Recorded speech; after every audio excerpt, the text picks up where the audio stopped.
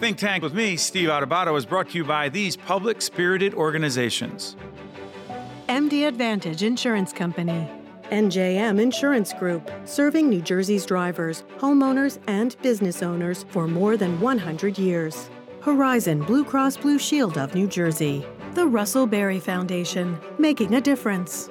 The Turrell Fund, supporting right from the start NJ. The Robert Wood Johnson Foundation.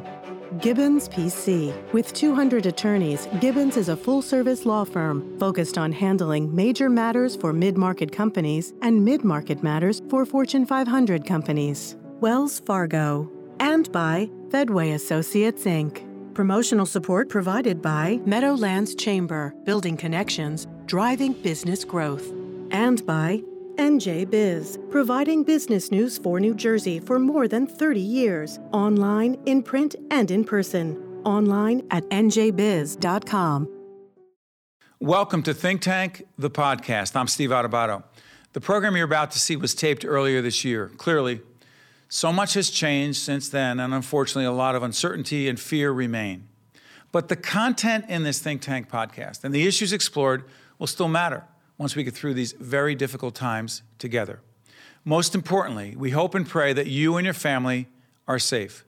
So without further ado, Think Tank, the podcast.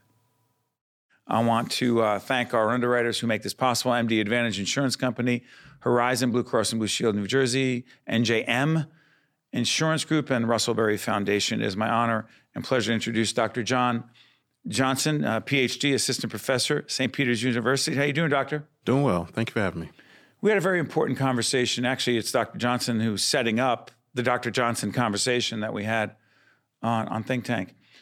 We talked about white supremacy. We talked about race relations. And one of the things I want to do in setting this up is ask you this. Why has it been so hard for us, so many, to have a real, genuine, honest conversation about race in America, particularly between folks who are not of the same race? There's so much invested in white supremacy and race relations, the way they are now. People benefit from the disparities that we see in society. And I think it's hard to get people to talk and argue against some of their own best interests. While at the core of who we are, Thomas Jefferson said, we hold these truths to be self-evident that all men are created equal. Oftentimes, white supremacy puts out information that we can call disinformation that I think in a lot of ways makes it seem as though we are rewarding people that don't deserve those rewards. But if you really look at the long sweep of history, we've been giving out rewards to a number of people. Invariably, they haven't been to African Americans and other peoples of color. There is a thing called white privilege, and unfortunately, it's tainted the conversation. But there's more to it. Well, there's so much to it than that, and you'll see in this conversation I had with Dr. Johnson. By the way, I want to thank the folks, Gene Kronaka and the others at St. Peter's University, for allowing the professor to join with us. Gene is the president over there. I'm born and raised in Newark, New Jersey, Brick City, if you will. A little kid, I remember the Newark riot/rebellion, 1967. Changed that city forever. Your research. Talk about it. Well, I look closely at what forces led to what we would call underdevelopment of Newark. We often think of the 67 rebellion as the point at which Newark goes into decline, but we actually go back to the 1920s. Back at that time, interestingly enough, when you had, say, I guess maybe some of your forebears who were immigrating to the United States, you had policies that cut off the possibility for them to come here, the 1924 Immigration Act. My grandfather came here in 1919 from Naples, Italy. Wow, he made it just in time, because after 1924, Italians, Jews, and other Eastern and Southern Europeans weren't allowed to the country because it was believed that they would taint white Anglo-Saxon Protestant stock. I'm sorry, are we talking about 2020? I'm sorry. No, but here's the rub. But it's not that dissimilar. Not that dissimilar. Very similar. The idea that race transmits through blood goes back to the late 1800s, and it manifests in policy. We see the ways in which, and after that, you had to have a lot of African Americans come to places like Newark to take up those jobs that those immigrants were initially taking. But the city was already in decline because a lot of the city fathers were using the city funds and tax funds to benefit their businesses, but not the residents. Interesting. And that book coming out? It is about 3 years away. I'm still in the research phases right now. I'm doing the last part, actually looking at the Weequahic section and what happens in Weequahic after it becomes a majority Black community. Wow. One of the things that we tend to forget is that Interstate 78, which was built through the Weequahic section, displaced a lot of African Americans and Jews, but it connected the suburbs to downtown Newark. You know, it's interesting living in the other end of the city, in the north ward of the city, Route 280. Exactly. I remember how many families moved out of our neighborhood soon after 280 was built. Our family did not. Our family stayed. My parents still there in the city. But it's interesting how federal policy regarding highway construction for development and expansion made it a lot easier for certain folks to move. They were disproportionately white, and it changed the nature of those communities. Dr. Johnson, stay with us because right after this second interview on Think Tank, the podcast, I'm going to get your perspective as well. This is Think Tank, the podcast. I'm Steve Adubato. That is Dr. Johnson. Let's check out this compelling conversation with the good doctor in studio. Hi, I'm Cecilia Zalkin. It costs much more to care for an infant than for an older child, and many New Jersey child care centers don't have the funding they need. Because of this, many children in New Jersey don't have their basic needs met. Right from the start, NJ is dedicated to supporting this vulnerable population, children from birth to age 3. We know that the early years are the most critical, and we believe that every child deserves a bright beginning and a healthy future. Hi, I'm Steve Adubato. This is Think Tank. We are honored to be once again joined by Dr. John Johnson, who's assistant professor of history at St. Peter's University. Good to see you, Doctor. Nice to meet you. You spent a fair amount of time thinking about, writing about, researching, and a book coming up dealing with racism, particularly in the city of Newark, New Jersey. But the larger question of, dare I say, white supremacy. How bad is the problem in our nation, and are we dealing with it directly enough? In recent years, it has escalated significantly. It's safe to say that I'll just say it, I'll put it out there, the current administration in a lot of ways has... The Trump administration. The Trump administration has fomented and really used a lot of these long-standing racialist ideas that have been around for a while, but have really been the centerpiece of their administration. It didn't necessarily begin with Trump. I mean, these ideas have been around for a very long time. What are they? I mean, if we can just step back real quick and I think just define what white supremacy is, I think that's a great place to start. It is the ideas, the beliefs, but also the policies and the procedures that are reflective of and reinforce ideas that suggest that non-white people are inferior to white people. Whether we're talking about Jim Crow segregation in the South, we're talking about the institution of slavery, whether we're talking about the border policies of using camps or prisons to keep people who are seeking freedom, fleeing for their lives and seeking freedom and safety in the United States. People coming from certain kind of countries, S-hole countries. Was that racist at the core? I think it's important to note that when we talk about those folks and where they're coming from, these S-hole countries, let's look at, say, parts of Central America. A number of these people, the estimates, I believe, are 85 to 90% of them are Catholic. Yet we don't think about them as Christians who are fleeing to seek freedom in the United States. We call them, or we refer to them in any number of ways except for their identity that, as people in the United States, we often hold Christianity in high regard, right? As a matter of fact, we believe in religious freedoms.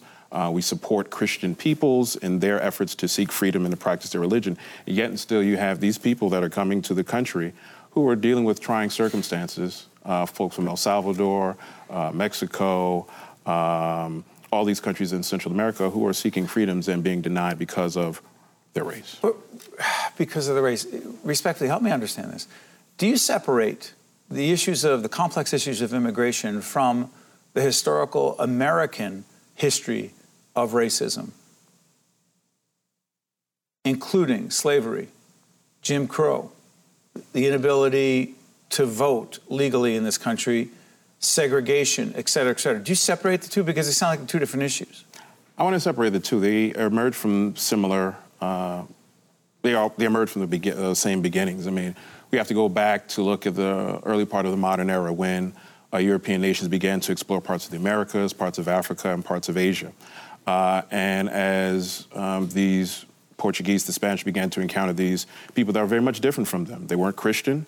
Some of them weren't to be sure. I mean, in Africa, there were various religious practices, including Islam and Christianity. But when they got to the Americas, they encountered people that are very much different from them.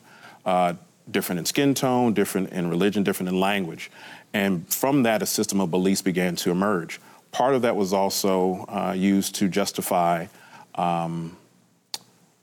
exploiting the resources in the Americas. Okay, respectfully, here's my challenge here. Mm-hmm. The history matters. Mm-hmm. But for a lot of folks watching right now, mm-hmm. I can tell you what I think many are thinking. What's that? What does that have to do with today? Oh, it has everything to do with today. Well, then bring it clear to us right now, this administration, this country, our country, at this time, as it relates to racism and white supremacy. That history matters. And your book, I'm sure, will break it down in more detail when it's published. Bring it up to date.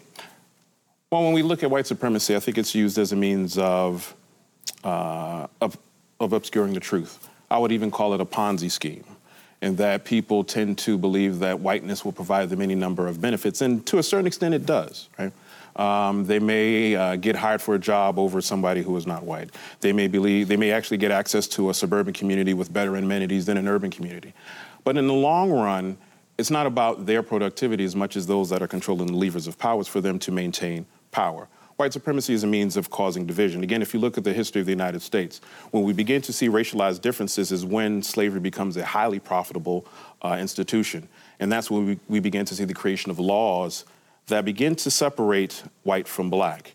The freedoms of African Americans, for the most part, was similar to indentured servants in the 1600s. Black individuals could own property. In some cases, they could own slaves. But laws were created to sow division and to shrink the freedoms of African Americans. Respectfully, again, mm-hmm. you got to, for our audience, the history matters. Mm-hmm. But there are some who are thinking Barack Obama was president of the United States. How much difference does that make in the context of the issues you are raising around white supremacy and racism, institutionalized? Mm-hmm. Well, I think what ends up happening is that institutional racism is highly profitable. Even today? Even today. How so? One example. We look at as much as the United States is moving towards reforming the criminal justice system, we see federal contracts going to build these camps at the border.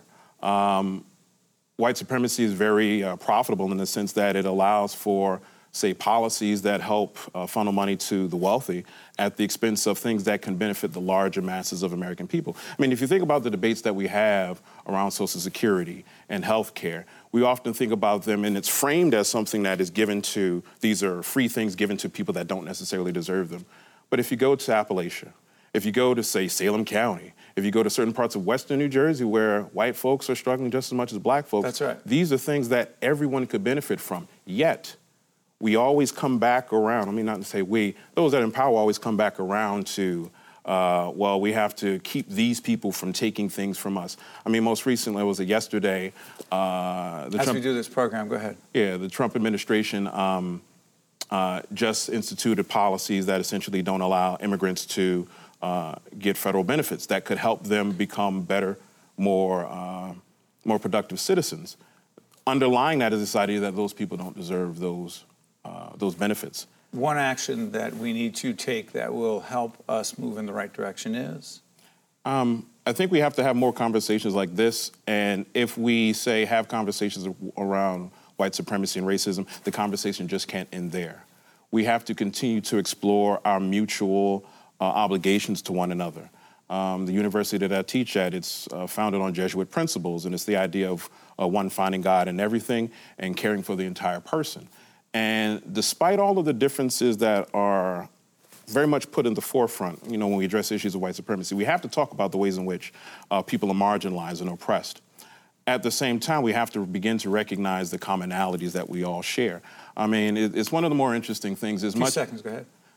And it's amazing that African Americans, as much as we've been marginalized and oppressed in this country, we've also created the culture that not only people in the United States, but people the world over have embraced. If anything, we've created the soundtrack to this country, rock and roll, that all peoples can embrace. And what's interesting is that white artists constantly or fairly consistently give credit to those blues artists that created music that was steeped, that came out of our oppression.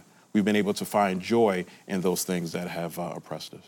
Professor John Johnson, Assistant Professor of History at St. Peter's University, one of the many institutions of higher learning we partner with.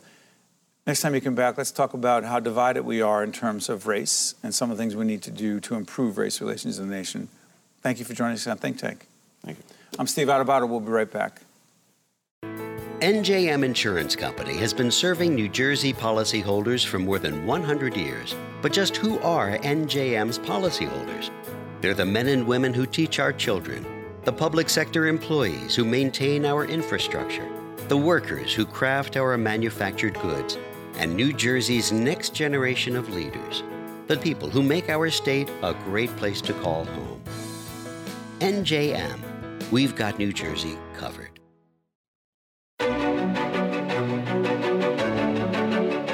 Think Tank with me, Steve Adubato, is brought to you by these public-spirited organizations. MD Advantage Insurance Company.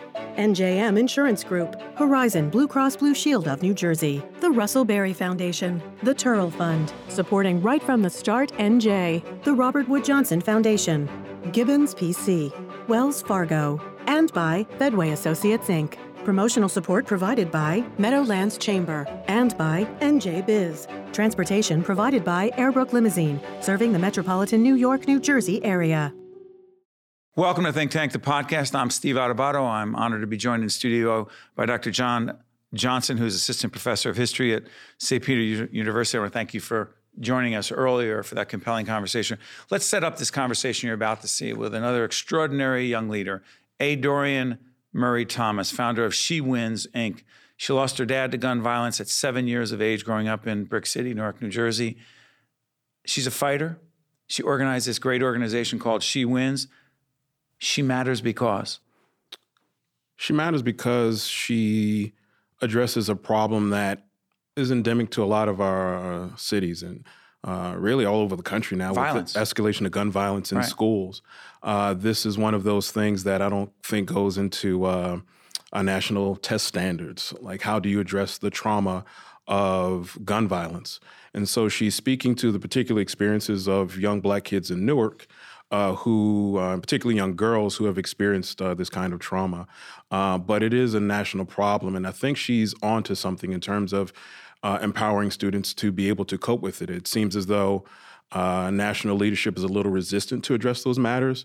And so it really falls upon the citizens, in this case, this young woman, this outstanding young woman who is doing the work to ensure that students have the tools necessary to cope with gun violence. So interesting as you listen to Adorian Murray Thomas. We're students of leadership here. We have our program that you see earlier here on News 12 Plus, Lessons in Leadership.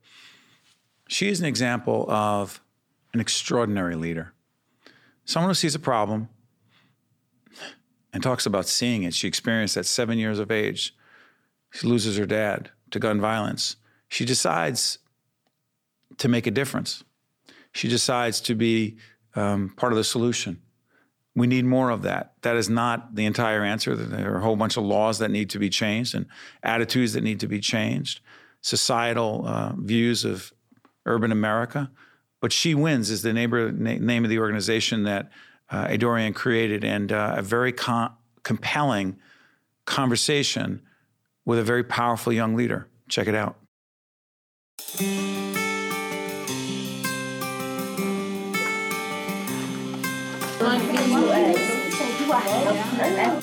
You start generations and generations of people going to college, becoming the lawyer, doctors, whatever it is you want to do, you start generations of that. Well, Dorian's great, and she teaches us more than just inside school things, like how to make friends. She also teaches us about economic problems and things that's going around in the world. I learned self-confidence, time management, and how to react in certain situations. They're basically big sisters who help you and teach you and lead you and guide you. It's honestly a good experience because you get to see those that you're mentoring grow into becoming a leader just like you. You saw the video, and here she is, the leader right here, Adorian Murray Thomas, founder, She Wins Incorporated, a terrific organization. We met you at the Russ Berry Awards for making a difference. You were recognized with your colleagues. Tell folks what She Wins is all about. So thank you, Steve. She Wins is a leadership and social action organization for middle and high school girls based in my hometown of Newark, particularly those affected by violence. Always. You got to represent the Brick City. Brick City. But you know it well. You know it in a way that, unfortunately, you'd rather never have known it this way. When you talk about violence and young girls affected by violence, this isn't some philosophical or theoretical thing for you. It's real. So when I was 7 years old, my father was gunned down just 2 blocks from my house on his way to go pay my school tuition, of all things. And so our lives really kind of changed drastically. And at 7, when the man who's tucking you in at night, taking you to school, you find out that one day he's just gone, there's really no sort of normal way to react. And so at that age, I went from being, the perfect kid in school, always, at 7, you don't really get A's and B's, right? You get the checks and check pluses. Right. From getting all the checks and check pluses to ending up at the principal's office every day and really kind of struggling with that trauma. So it wasn't until years later where I really got to kind of think back to, 1, what was going through my 7-year-old head? And then 2, what made the difference, so that even though I struggled a little bit academically and behaviorally right after my father's death, I still was able to come back, right? What charged that recovery in a healthy way? And so there were 2 things. 1, it was having a safe space. Irregardless of what happened, my mother was always there. And, she was a teacher and a social worker, so she poured into me and invested in me and made me feel safe, right? And then the second thing was really being able to feel that in the midst of the storm, I still had an opportunity to change an issue that affected my life most. And so years later, the same girl who lost her father on the streets of Newark will end up doing mentoring to other kids in the city who went through similar situations, would end up volunteering at different organizations, because I knew that being a part of making my community better helped me better understand and work through what I went through. How did you figure that out? You know what, Steve? It didn't happen alone, right? When we talk about social change and we talk about particularly improving the lives of young people, none of it happens in a vacuum. And so my mother, my school communities, my incredible teachers, my church community, all these different individuals and institutions even, right, that stepped in and helped me not only see my own greatness, but also catalyze that to give back to the city that gave so much to me. So how did the young girls who have been affected by violence in the city find you and She Wins? So it's through a few things. A lot of it ends up being with our direct relationships with schools and organizations in the city. So we have guidance counselors, teachers, educators, social workers who know about the work we do. And they recommend and refer young girls to our programs. We enroll them in our summer leadership program. And then what happens is that once you're in She Wins, you never really leave, right? We have our model really is focusing on capturing our girls through 7th and 8th grade in middle school and supporting them through high school. So that way there's this long-term engagement and really a resilience-based focus that allows our girls to not only have this sort of consistent cohort that they can kind of stick with year to year, but also that they can come back to and mentor girls who are coming up after them. So what you guys just saw in the video were some of our high school scholars who started with us at 13 and 14 years old, right? Now in their junior years of high school, and they are actually mentoring, guiding, and helping facilitate service learning projects with the 9th and 8th graders. You know, it's interesting at the Raspberry Awards for Making a Difference, there were so many other people being recognized in different fields. What was it like for you to be around so many extraordinary leaders who are, quote unquote, making a difference? Yeah, so what I told you during our interview. We did an interview there as well, was that our girls were actually there. We actually had 6 of our high school scholars there in the room. And so it was incredible, one for me, as an educator, as a nonprofit leader, to be surrounded by so many other incredible. You were one of the youngest people there. I was. So just to have that intergenerational element, right? It was really powerful to see so many other people who are committed to this work in that space, and for us to kind of, brainstorm. We were networking. We were saying, look, we should work together. I know you're in Trenton. You were schmoozing. We were schmoozing. I mean, you got to schmooze to do the work, right? You've learned networking. You have to. But then also for our girls to see that, you know what, we can be here too. I tell them, in 10 years, 5 years, I want to be coming to your Raspberry Award. I'm going to be in the audience as you get it, because they are the change. You know, our girls give back more than 500 hours of service learning hours every year. The girls, Steve, right? Hold on. The young women who have been affected terribly by violence, they give back. Absolutely. Why? Hasn't enough happened to them that they should just take? Devil's advocate, you say? You know what's interesting? I strongly believe that people who are most affected by issues are those most equipped to help find their solutions. Like you. Like me. And here's what's interesting too. Our girls, the majority of them have either lost a parent or sibling to violence, have been in a situation where they know someone, maybe in their school or in their community, who has been affected by violence. But then there's also this other contingent of our girls who don't necessarily share that story, but have this burning feeling that this is my city, this is my community, I love it, but I don't always feel safe here. What can I do to change it? And so what we do is empower all our girls, regardless of where they come from, their backgrounds and their stories, to see that these changes exist, but so do their solutions. And you're more than your pain, you're more than your trauma, right? You can work through that and develop an opportunity for you to not only achieve your goals for yourself, but also realize the goals and the vision you have for your city. So I'm curious about this. There's a mentorship piece that I'm fascinated by. You teach mentoring? Yes. You teach mentorship? Yeah, so it's almost like a two-tiered approach, right? I teach mentorship to the girls as well as our community partners and our volunteers, and then they mentor the middle and high school girls underneath them. All right, so here's the tricky question. As a student of leadership, as a teacher of leadership, I'm curious. It sounds like a cliche question, but I'm looking at you thinking, are great leaders born or made and taught to be this? I think it's a both and. Were you born to be a leader? Absolutely. But you didn't know it at 7 years of age when this horrific thing happened to you. And you know, it's funny, I just was telling someone this the other day. I was born and raised in Newark, right? I ended up graduating high school from a high school actually right outside of Newark, and then college outside of Newark too. But when I tell you that there were people in my middle school, born and raised in Newark just like me, who were just as smart, equally as capable, but didn't always end up in the right situations, we're all born great. We're all born with talents. We're all born to be leaders. But you have to have the water, the sun, all these other elements to nurture those seeds. That's right. And so I think it's a both and. I think that we're all born with something unique to offer the world, but we also have to have this other space to cultivate it. And She Wins does that for our girls. And more importantly, Steve, they do that for themselves. And they do that for the rest of their city. You're not just a great leader, you're a great communicator, and you're doing a great job. Thank you. I appreciate Proud it. Of you. Thanks, Steve. Newarkers unite, right? Brick City all day. All day. Who else? All right, who's the most famous person from the city? I don't mean like Sarah Vaughan back in the day. Right, I'm saying that. Who is it? Whitney Houston. It's Shaq. Oh, see? How'd it's you miss Houston. Whitney? I'm What? sorry. I mean, Shaq I'm too, sorry. but it's like, Shaq come too. on. I hear you. I apologize. I do every time. We can do this all day. Founder, She Wins. Thank you so much. Thank Good you, job. Steve. Check us out after this.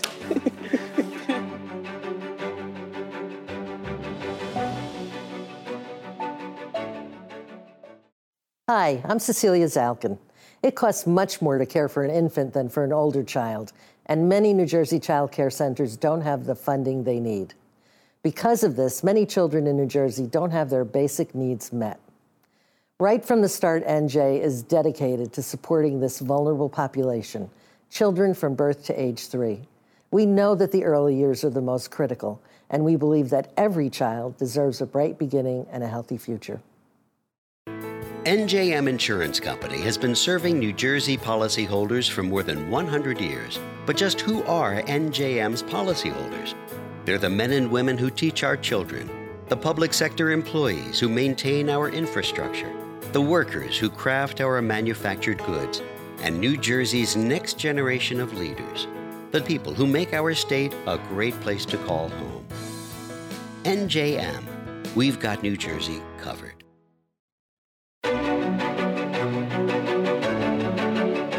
Think Tank with me, Steve Adubato, is brought to you by these public-spirited organizations. MD Advantage Insurance Company.